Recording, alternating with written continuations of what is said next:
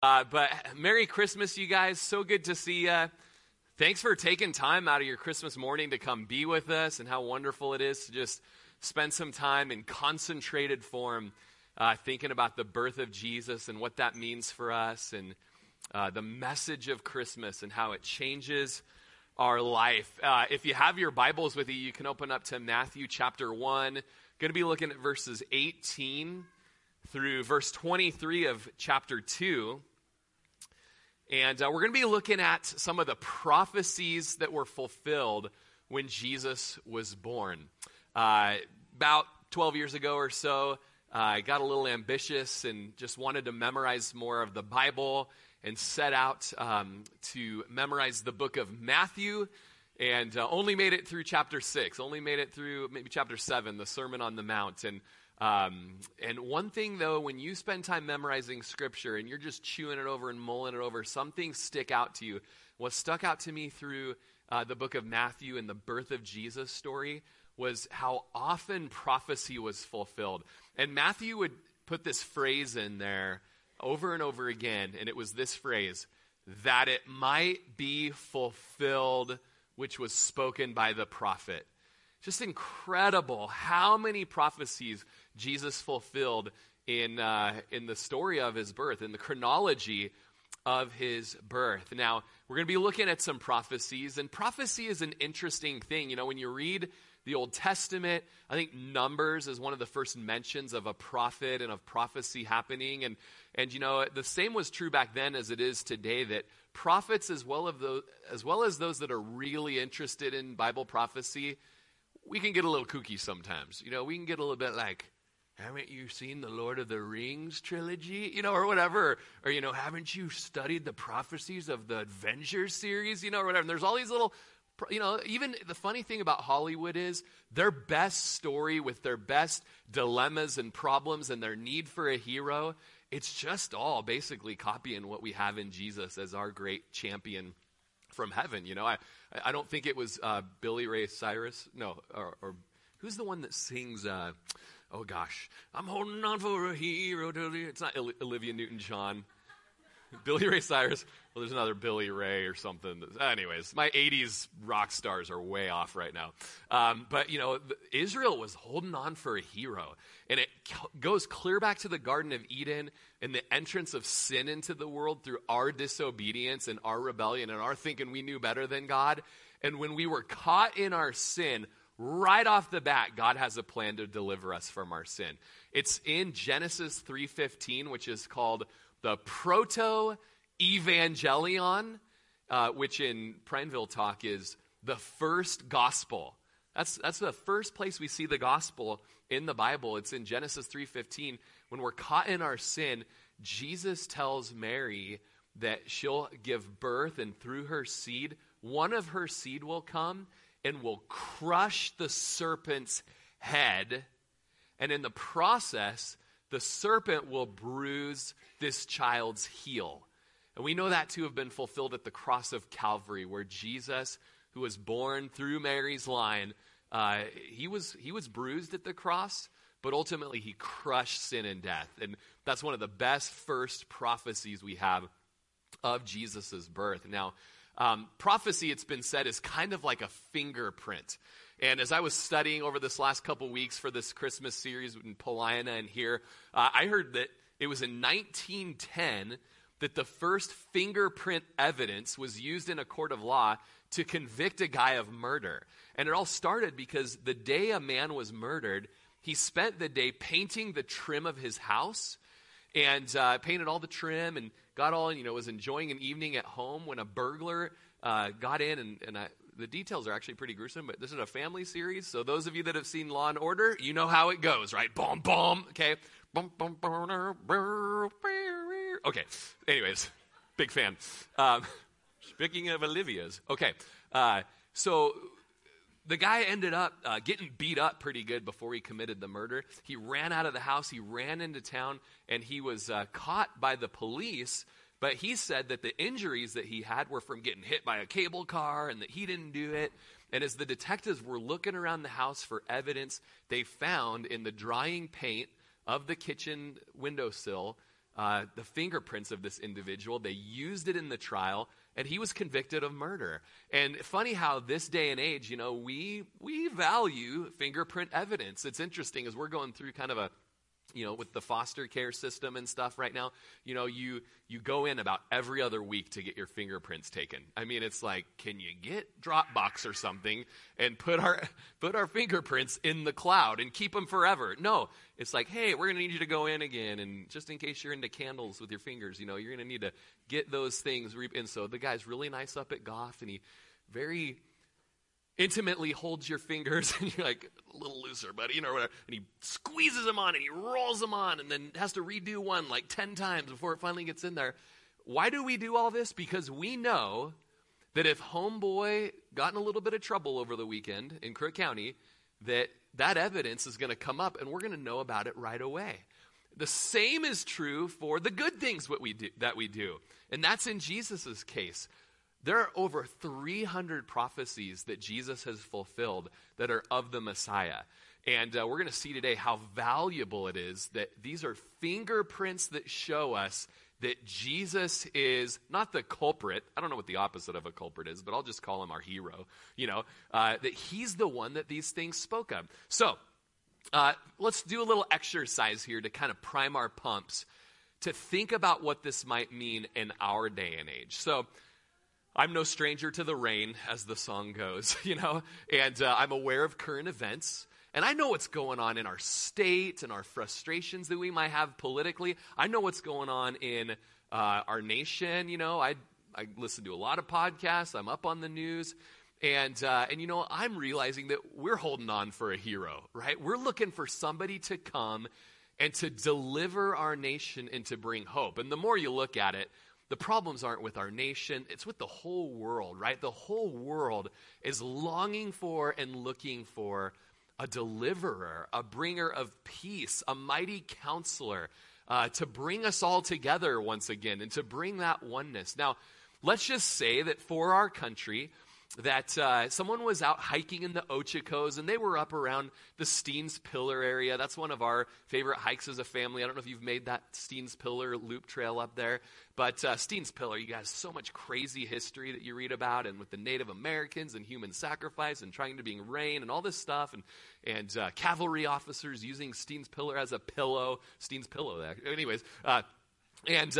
As all this happens, like imagine you're up there hiking and you're climbing up Steens Pillar and you're trying to do a little rock climbing, and you find in one of the crevasses a scroll, an ancient scroll, right? And you pull it out and you read it, and it's kind of crackly and crumbly, and you're like, we better get this down to Bowman Museum to Steve Lent as soon as possible, right? So you bring it on down to Bowman Museum, and they roll it, they spray it with that special stuff, and they got the white gloves on, and they roll it on out, and they're like, this is incredible. I mean, this and the papyrus and the writing and this and that, whatever, it all dates back to about 1,000 years before Christopher Columbus discovered America. And we would all say, oh, whoa, that's incredible, And it writes on here about someone who was going to come from Oregon. Someone was going to come and bring deliverance for all of our troubles. And we would all say, well, that's interesting. Tell me more. Well, it says within the scroll that this individual is going to come from the line of George Washington himself.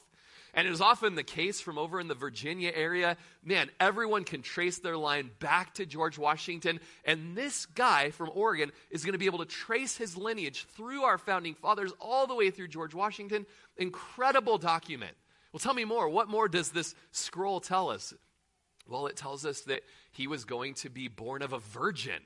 Well, that's pretty unique, and that kind of narrows down the pool. He's going to be born in, let's say 1981 or sometime within that period.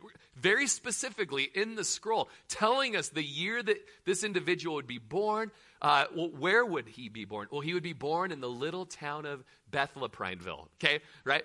Born in the anyone here, 1981, Prineville? I'm already suspicious. Maybe you're in our midst today. Okay, so born in Prineville, and as it was born in Prineville, envoys from all around the world were going to hop on jet airplanes. Redmond Airport was going to be packed with planes as people would come in, and they would come visit this child. He was going to come and be something very special, and as they're visiting, one of the governors of the area, we won't name names, is a little bit perturbed at this individual and is going to rise up and cause the death of all the firstborn children in Crook County.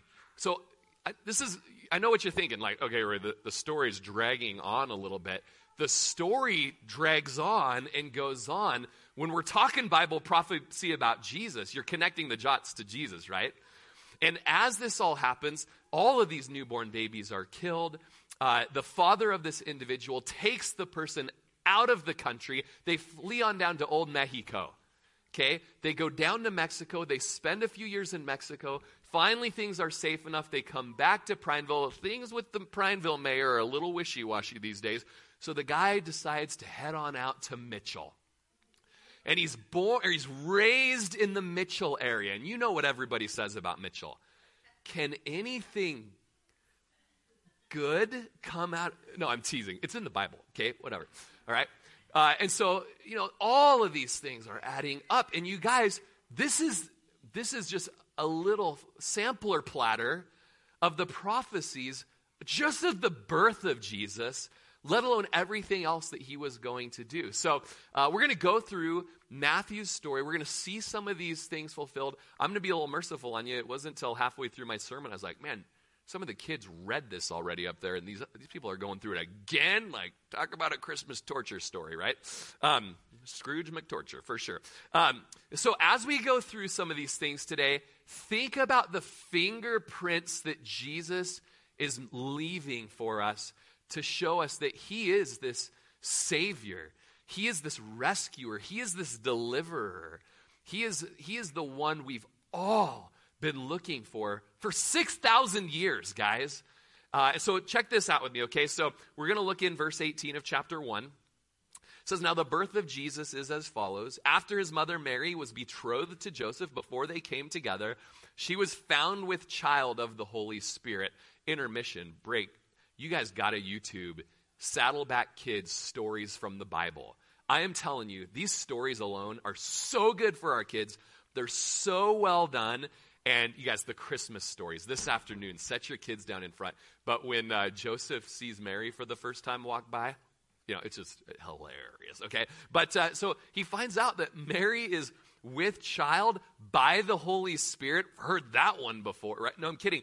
But you got to understand what might be going on culturally. And when Joseph hears these things, what is going on? The drama that's unfolding in their hometown.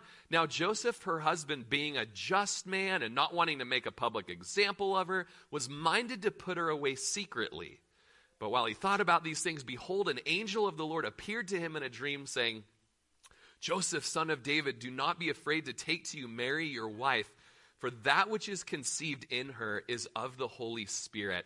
And she will bring forth a son, and you shall call his name Jesus. Anybody know what the Hebrew form of the name Jesus is? Some of you have that name in this room. Joshua or Yeshua. Joshua, right? So did you know if your name's Joshua in the room, your name means God is salvation?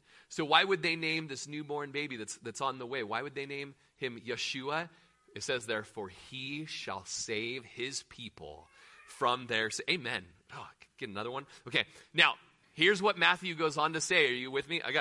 That works, that doesn't. So I want to make sure you guys are reading with me. Verse 22, so all this was done that it might be fulfilled, which was spoken by the Lord through the prophet, saying, behold, the virgin shall be with child and bear a son, and they shall call his name Emmanuel, which is translated God with us. You guys, there is so much Christmas theology in this. We don't have time today to break it all apart. Do some homework and do some time in this. You will be blown away. But essentially, the fingerprint right here is that Jesus fulfilled Isaiah chapter 7, verses 14 through 16. This says that the Lord himself will give you a sign. Any Bill Engvall fans in the room? He had that whole shtick for a while that was, here's your sign, here's your sign. Here, nobody? Me neither. It's just good that we've clarified that. More of a Jeff Foxworthy. Okay, anyways, here's your sign. Isaiah says this to the king of Israel. King said, I don't even want a sign. Leave me alone. He says, well, you're going to get a sign. Here's your sign. And it's one that we don't see too often, right? It's that a virgin will conceive and bear a son, and they shall call his name Emmanuel. And just one evidence that Jesus is God, he's not just a mere man or a mere prophet, is that one of the names that he's called, it's a fulfillment of Isaiah, God's with us. Okay? All right, so moving along. Verse 24, then Joseph, being aroused from his sleep, did as the angel of the Lord commanded him, and took to him his wife, and did not know her till she had brought forth her firstborn son, and he called his name Jesus. Chapter 2. Now after Jesus was born in Bethlehem of Judah, in the days of Herod the king, behold, wise men from the east came to Jerusalem. Okay, so we already read this. I think I saw maybe Ira read this part or so. But we see that this whole drama unfolds with the wise men before Herod. Herod was a paranoid puppet king. He was always afraid that somebody was going to come in the scene and take his throne away. So he did these crazy things. He would build these fortresses so that he could escape and no one could ever take his throne. We went to one of them about a month ago called Masada, right overlooking the Dead Sea, this incredible mountain fortress. Google it. Better yet, join us on our next Israel trip, okay? Masada was one of those fortresses, but another fortress was called the Herodian. Anybody remember a Hugh Grant movie years ago? Hugh Grant. No, not Hugh Grant. He's a British guy. I'm really good with my pop culture and my Hugh something or other, okay? And he was a part of a village that wanted to become famous for their mountain, but they found out their mountain was like 200 feet short of being a mountain, and instead it was a hill. So he joins the city in building this hill, and they got buckets of dirt, and they just raised this thing up so that indeed they would really have a mountain, okay? The same thing was with Herod. He thought, someone's going to come and take my throne. So by the fields of Bethlehem, he takes this little hill, and he builds it up into a fortress, and it overlooks the fields of Bethlehem. And it was there that he sat thinking, no one will ever take my throne. And here come these wise men and say, hey, we're looking for the king of the Jews who was born this day. And he's like, wait a minute, I'm the dude sitting up in this fortress. I'm the king of the Jews. And they're like, no, not you, silly. Somebody else. Turns out he's in a little cave in the shepherd's field right below the fortress, and he's going to change the whole world.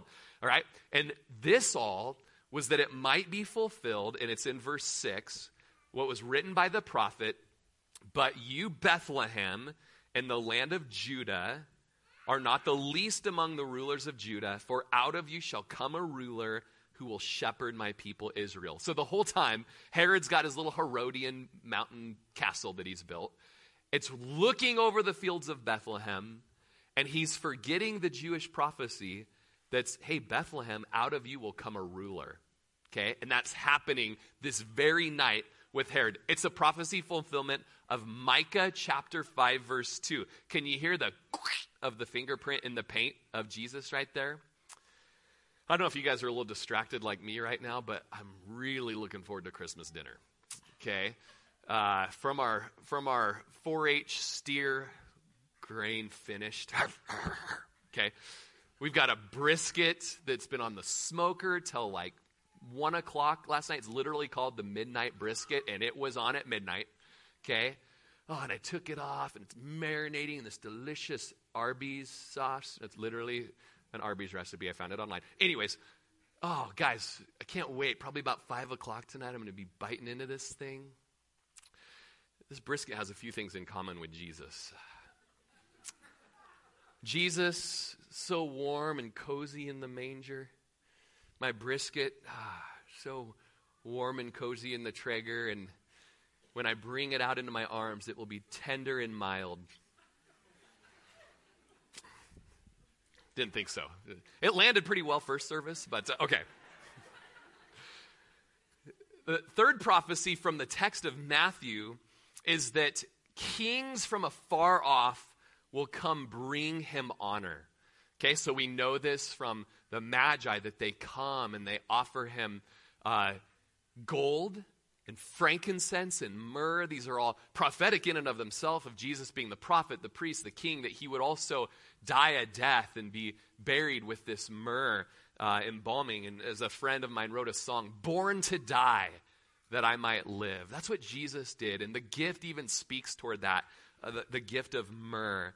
But Psalm 72, verses 9 through 10 were fulfilled in the Magi coming and bowing down before the king. It's something wonderful when you look at your nativity scene today. Think of Psalm 72, that those who dwell in the wilderness will bow before him. And they will come, it says, his enemies will come and lick the dust. The kings of Tarshish and the isles will bring presents. And the king of Sheba and Seba will offer gifts. So your nativity scene, you got your wise men, you've got your Mary, your Joseph. And have you guys ever heard of an Italian nativity scene? Italian nativity scene? You got your Mary, you got your Joseph, you got baby Jesus, and you got your three wise men. Am I right? No? Okay, Kristen. Thank you, Kristen. That's the look I was looking for right there. The only one, I think. And so it was a prophecy that the wise men would come from Babylon, from the east, and they would come and they would offer gifts. Moving on, he lived in Egypt. This is a prophecy of his fulfillment of his birth and his childhood. It says, now when they'd departed, verse 13, an angel of the Lord appeared to Joseph in a dream, saying, "Arise, take the young child and his mother, flee to Egypt and stay there until I bring you word. For Herod will seek the young child to destroy him." And when he arose, he took the young child and his mother by night and departed for Egypt, and was there until the death of Herod, that it might be fulfilled. Are you catching it, you guys? The prophecy which was spoken by the Lord through the prophet, saying, "Out of Egypt I called my son." Isn't that interesting? Like, this is kind of random stuff. Like, first you're in Nazareth, then you go down to Bethlehem, then you go down to Egypt, then you're going to go back to Bethlehem, but it's dangerous. We're going to go back to Nazareth. And it's like, it's all prophecy fulfilled. That's what's amazing, is this isn't easy stuff to just make happen. Okay? It's a prophecy from Hosea 11:1. When Israel was a child, I loved him, and out of Egypt I called my son. Fulfilled in Jesus, Matthew tells us. John Newton wrote the hymn where it says, "Let us love and sing and wonder. Let us praise the Savior's name. He has hushed the law's loud thunder. He has quenched Mount Sinai's flame. He has washed us with his blood, and he has brought us nigh to God." How crazy to think of when Jesus came back up out of Egypt, or maybe when he was even going down to Egypt, he would pass by Mount Sinai, where he himself would be the fulfillment of the law. I love that hymn, don't you? He has hushed the law's loud thunder and has quenched Mount Sinai's flame. He's the fulfillment of the law. We don't have to work our way to heaven. We'd never be able to do it. Jesus has come and fulfilled the law, that if anyone would believe on him, they fulfilled the law through faith. Isn't that incredible? This is the story of Christmas. Did you know that? Someone once said that every sermon is a Christmas message, whether it's in April or July or whatever. Christmas in July, who doesn't love it? And the reason is because all of Christianity is the story of God coming, being born, and dwelling among us, and saving us from our sins. This is incredible. It's all a Christmas story, you guys. Now, the next prophecy for us, in my notes it says prophecy 4, but I think I double-clicked it, and we might be on number 5. I don't know. You do the math, right? Okay. And the prophecy is that Herod will kill the young boys, okay? Then Herod, when he saw that he was deceived by the wise men, he was exceedingly angry, and he sent forth to put to death all the male children who were in Bethlehem and all its districts from 2 years old and under, according to the time which he determined from the wise men. Are you ready for it? Then was fulfilled. I hope this sticks in your mind as it has for me. Then was fulfilled, or that it might be fulfilled, okay? This is Jesus. The fingerprints are everywhere. That was fulfilled by Jeremiah the prophet, saying, "A voice was heard in Ramah, lamentations, weeping, and great mourning. Rachel weeping for her children, refusing to be comforted because they are no more." I appreciate that Matthew actually tells us where to go look it up, right? It was written in Jeremiah. So go ahead, get on your Bible app. Look it up in Jeremiah, right? Chapter 31, verse 15, the prophecy of the mothers in Bethlehem wailing and being just inconsolable because their kids were being just murdered, right? So sad, but prophesied, okay? Fifth prophecy in my notes, he will be called a Nazarene, okay? Verse 19, when Herod was dead, behold, an angel of the Lord appeared in a dream to Joseph in Egypt, saying, arise, take the young child and his mother and go to the land of Israel. Those who sought the young child's life are dead. Then he arose, took the young child and his mother, came into the land of Israel. But when he heard that Archelaus was reigning over Judah instead of his father Herod, he was afraid to go there. And being warned by God in a dream, he turned aside into the region of Galilee.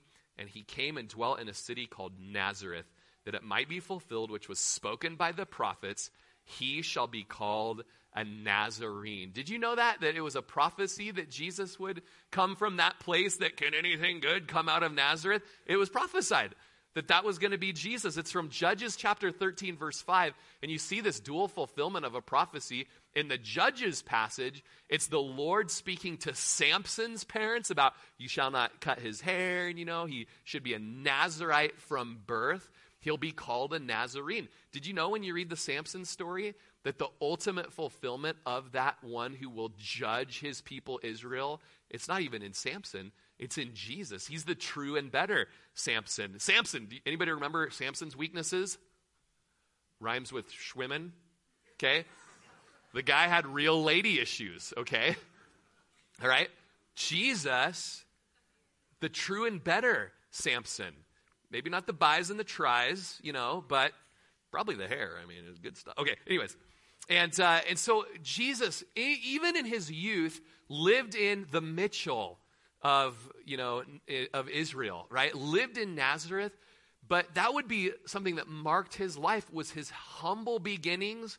In his humble life, he was a man of the people, by the people, for the people. You know what I'm saying? Relatable. And someone who came to serve, the Isaiah 53 passage tells us, to serve. In fact, Mark 10:45 is a great memory verse for you guys, that even the Son of Man came not to be served, but to serve. And in that, to give his life as a ransom for many. It was a life of humility, a life of servitude, a life that this hymn by William Billings, oh man, there's so much about William Billings that I love. First of all, his name, last name Billings, first name Bill. Bill Billings with the Billy Goat, whatever. Wild Bill, Billy Goat, they had all the nicknames for him. But here's the song that he wrote. It's called, Methinks I See a Heavenly Host. Methinks I like this song. But here's one of the lyrics. Seek not in courts, nor palaces, nor royal curtains draw, but search the stable, see your God extended on the straw. Isn't that great? Like, our Lord was born in a barn. Oh, were you born in a barn? Well, actually, I do have an excuse. I was born in a barn, laying in a manger. All right? And his life was marked with that humility. Okay, so those were the prophecies of Jesus' birth from Matthew, that it might be fulfilled. Can I give you just a couple more to just wet your whistle for this afternoon? Okay. Number 6, it might be like our third number 6. I don't know. Okay. He will bring light into the world.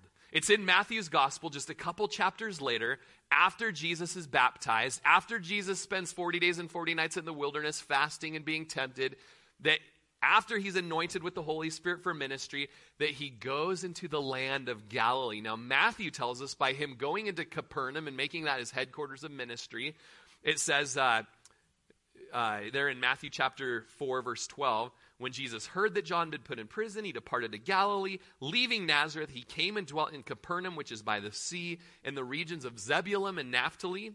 Here it is, verse 14. That it might be fulfilled, which was spoken by Isaiah the prophet, saying, the land of Zebulun and the land of Naphtali, by way of the sea, beyond the Jordan, Galilee of the Gentiles, the people who sat in darkness have seen a great light.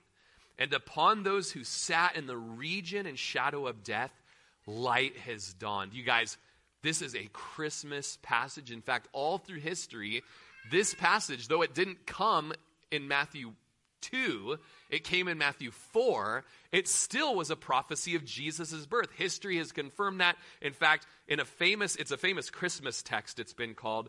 It's enshrined in Handel's Messiah. You know the song, Hallelujah, Hallelujah, Hallelujah, for the Lord God omnipotent reigns. Okay, there's a verse in there, though, that attributes this prophecy to Jesus' birth, all right? So, it's the Christmas story, you guys, that those who have dwelt in darkness have seen a great light. Now, this speaks to us today. You know, we would say that our land, it's a dark place right now. We're going through a time of darkness. But a lot of the message that's out there in our world and our culture is, but you have the light within you. And so just open up your heart, you guys, and just go ahead and just let your light shine, and it'll just change the world and change our nation and change our culture, right? But the message here is that there was nothing on this earth that was going to bring hope. The people who dwelt in darkness were just going to go ahead and simmer in their darkness and perish unless hope came from the outside, if I may say from the upside, and come down to us. And that's the story of Christmas. That's the message of Christmas, is that we, on our best day, are never good. Sorry, I mean, this is not what you're going to get in your self-help class that you've been attending on Wednesday nights, you guys. We are never, on our best day, going to be able to redeem ourselves or our people from our sins. It'll only make it worse, and we'll become more prideful in self-righteousness or more condemned because it's not even getting close to it. Okay? Our only hope is when we turn to the guy we've been studying about, who's been leaving his fingerprints all over, so that we can turn to him in hopes that he will save us, redeem us, and put us back into a Garden of Eden state. And you know what the beautiful thing is? He will. He will do just that.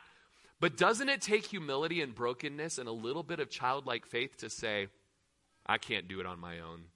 We can't do it. We are so messed up. Look at this. Man, we had an election and we thought it was just going to change everything. Or, we put our hope in men, this, that, and the other. I thought the guy in the red hat was going to save us. I thought the guy in his basement was going to save us. I thought that no one's going to save us. They're just man. The best man is a man at best. But the God-man, fully God and fully man, truly God and truly man, came to save us. And that's the message of Christmas. He brought the light and has caused it to dawn upon us. Couple more prophecies, maybe, sort of, kind of? Okay, here we go.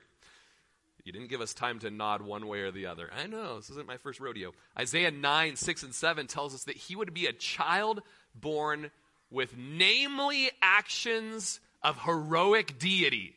Okay, check it out. Isaiah 9, 6, and 7. For unto us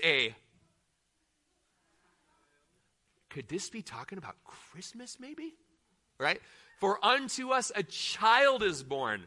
Unto us a son is given. And the government will be upon his shoulders, and his name will be called Wonderful Counselor, Mighty God, Everlasting Father, Prince of Peace. Of the increase of his government there will be no end, and his peace there will be no end, upon the throne of David and over his kingdom, to order it and establish it with judgment and justice from this time forth, even forevermore. The zeal of the Lord of hosts will perform this. What a prophecy of the godly gaudiness of Jesus. Okay, he's not just a man, he's not just a prophet. He's going to come, child's going to be born, son's going to be given. Here's one of his names, God, right? How's it put it? Mighty God, Everlasting Father, Prince of Peace, right? These are incredible titles reserved for God himself. Tim Keller wrote this. Some have argued that the supreme miracle of Christianity is not the resurrection of Jesus Christ from the dead, but the incarnation. The beginningless, omnipotent creator of the universe took on human nature without the loss of his deity, so that Jesus, the son of Joseph of Nazareth, was both fully divine and fully human.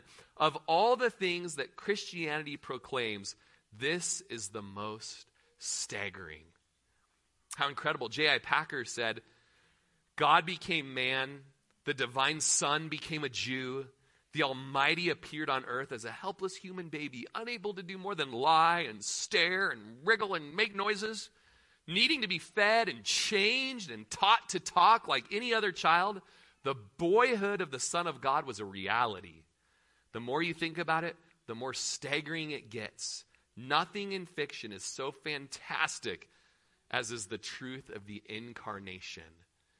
Man, you know I love me an Easter message, right? You know I love me the resurrection, best proved fact in history, man, the crowning proof of Christianity. But this Christmas, I'm learning, the incarnation can go toe-to-toe with the resurrection. Both are good. Both are good, right? In fact, J.I. Packer goes on to say, if we can believe the incarnation, then we can believe everything else that Jesus promises for us. Dorothy Sayers, and we're wrapping up, guys. I know how to read a room. Okay. You guys are just thinking about your brisket, your little baby brisket just sitting on the Traeger all lonely right now. Okay. Dorothy Sayers was a British essayist and novelist, and she wrote this years ago. The incarnation means that for whatever reason, God chose to let us fall, to suffer, to be subject to sorrows and death. He has nonetheless had the honesty and the courage to take his own medicine. He can exact nothing from man that he has not exacted from himself. He himself has gone through the whole of human experience, from the trivial initiation of family life and the cramping restrictions of hard work and lack of money, to the worst horrors of pain and humiliation, defeat, despair, and death. He was born in poverty and suffered infinite pain, all for us. And this is the clincher for me. And thought it well worth his while. He thought it well worth his while. So when you go and you look at your little nativity scene and you see little baby Jesus all cuddled up tight in swaddling cloths with the hay sticking out around him, thank Jesus that he thought this whole plan of rescuing us was actually worth his while. How wonderful. What a great thought. Okay, a couple of fast prophecies. Number 8. Number 1 in the fast part. He'd be from the family of Abraham. Genesis 22:18. Keeping with the family tree, he'd be from the line of Jacob, Abraham's grandson. Numbers 24:7. He'd be from the family tree of Jesse, Isaiah 11:1 and 2. And from the tree of King David, Jeremiah 23:5. So this whole family tree of Jesus, it's full, chock full of prophecies. His fingerprints are over it all. And you know, there's someone in Lee Strobel does a great case for Christmas. You know him from a case for faith, and a case for Easter, and a case for a good mullet, and a case for Christmas. Great book. And he says that people would look at these prophecy things and they would say, well, there's the coincidence argument.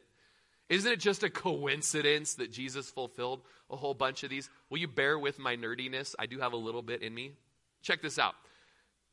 Someone estimated that the probability of just 8 of the over 300 prophecies concerning Jesus' coming would be fulfilled is 1 chance in 100 million billion.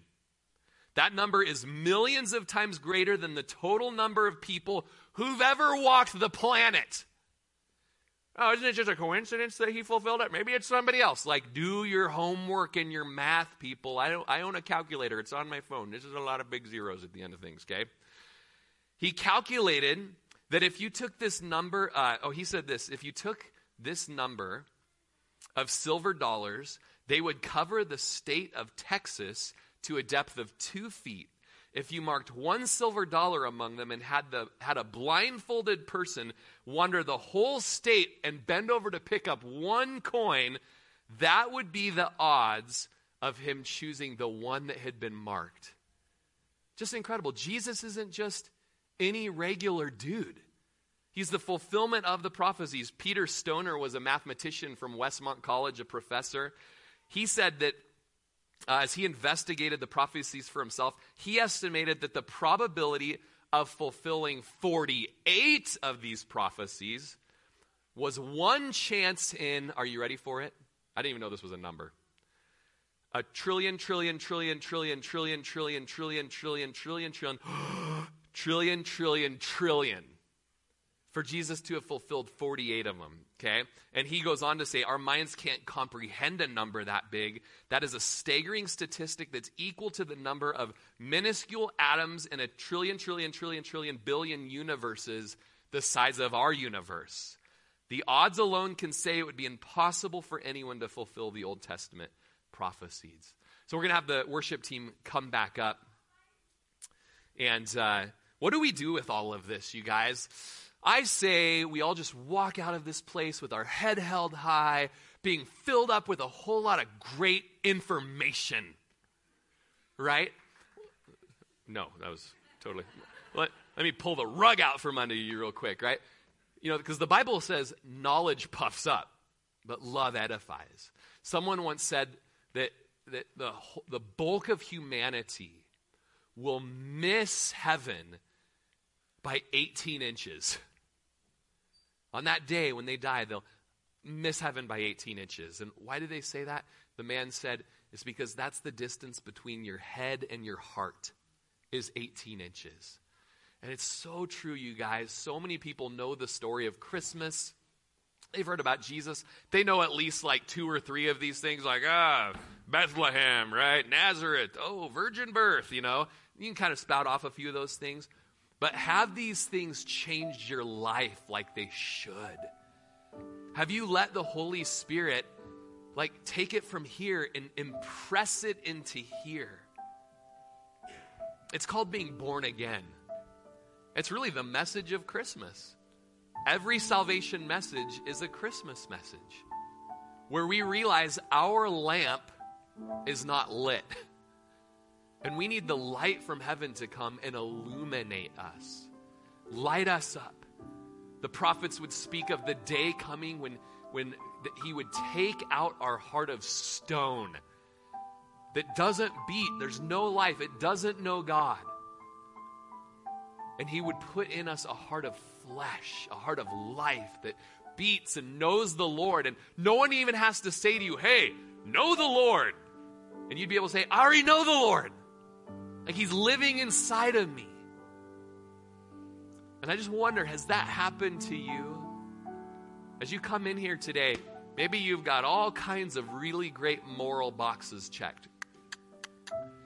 Maybe you're just prim and proper and clean shaven and just, none of your fingerprints have ever showed up anywhere in the system, anything like that. And you know what? None of that. The Bible says all of our best righteousness is like filthy rags in comparison to the pure, just, and right God that he is. And that we need his help. We need him to come and clean house and rub-a-dub scrub and cleanse us from the inside out. Has that happened? More than just your merit. Your merit doesn't measure up. In fact, the book of Romans says that on that day, many people will stand before the judge and they're going to be listing off all kinds of things, why God should let them into heaven, and blah, blah, blah, blah, blah, and I did this and that and all that. And Romans tells us, so that every mouth can be stopped. God's going to actually do the whole okay, that every mouth would be stopped and every man be found a liar. Because Romans says, by the works of our flesh, no one will be justified. So how are we saved? How are we justified? How are we cleansed? How do we know we're born again? How do we go to heaven? By resting and believing in the work that Jesus did in Christmas and in his life and in his living and in his dying and in his resurrecting and in his ascending and in his living right now. We rest in what he's done. And when we do that, all of his goodness is pushed into us. And all of our badness is taken out and put upon him. Have you had that happen? Have you had that happen? I'm not asking, if you have a real tree or a fake tree this year. I'm not asking you, were you a bit of a Scrooge or were you, did you put some tinsel up? I'm not asking, how'd you vote this year? Are you an American? I'm not asking any of that stuff. I'm asking, have you been born again? Have you been born again? Wouldn't it be amazing if Christmas Day 2022 was the day that you were born again? I want to lead you in a prayer to take you to that place, right where you're at. Why don't we all just bow our head and close our eyes? And it's not the prayer that's anything special, you guys. I'm just trying to help you articulate your need for God. And so just the best that you can in your heart, just pray after me. Say, Lord Jesus, I'm hearing today that you are the fulfillment of all the words that were spoken hundreds and thousands of years before you even walked on this earth. The probability is astounding. And so, Lord, I hear today that you are the hero of the world, the Savior of the world, and that you came with the name Jesus so that you could save your people from their sins. Well, today I'm a sinner, and so I come to you and I ask for saving. I ask for forgiveness. I ask for cleansing. Wash me as white as snow, God. You know what I've done. I know what I've done. Nothing that I've tried to do has given me a clean conscience feeling. I still feel that guilt nagging me. Lord, I want to be able to lay my head down on my pillow and know that I'm right with you. And so I ask today for forgiveness that comes through Jesus Christ, that was made possible by him coming and being born, and living and dying and resurrecting. Let that be for me, Lord. I receive it today. Thank you for forgiving me. Let my life be lived now in awe and wonder of what you've done. In Jesus' name, amen.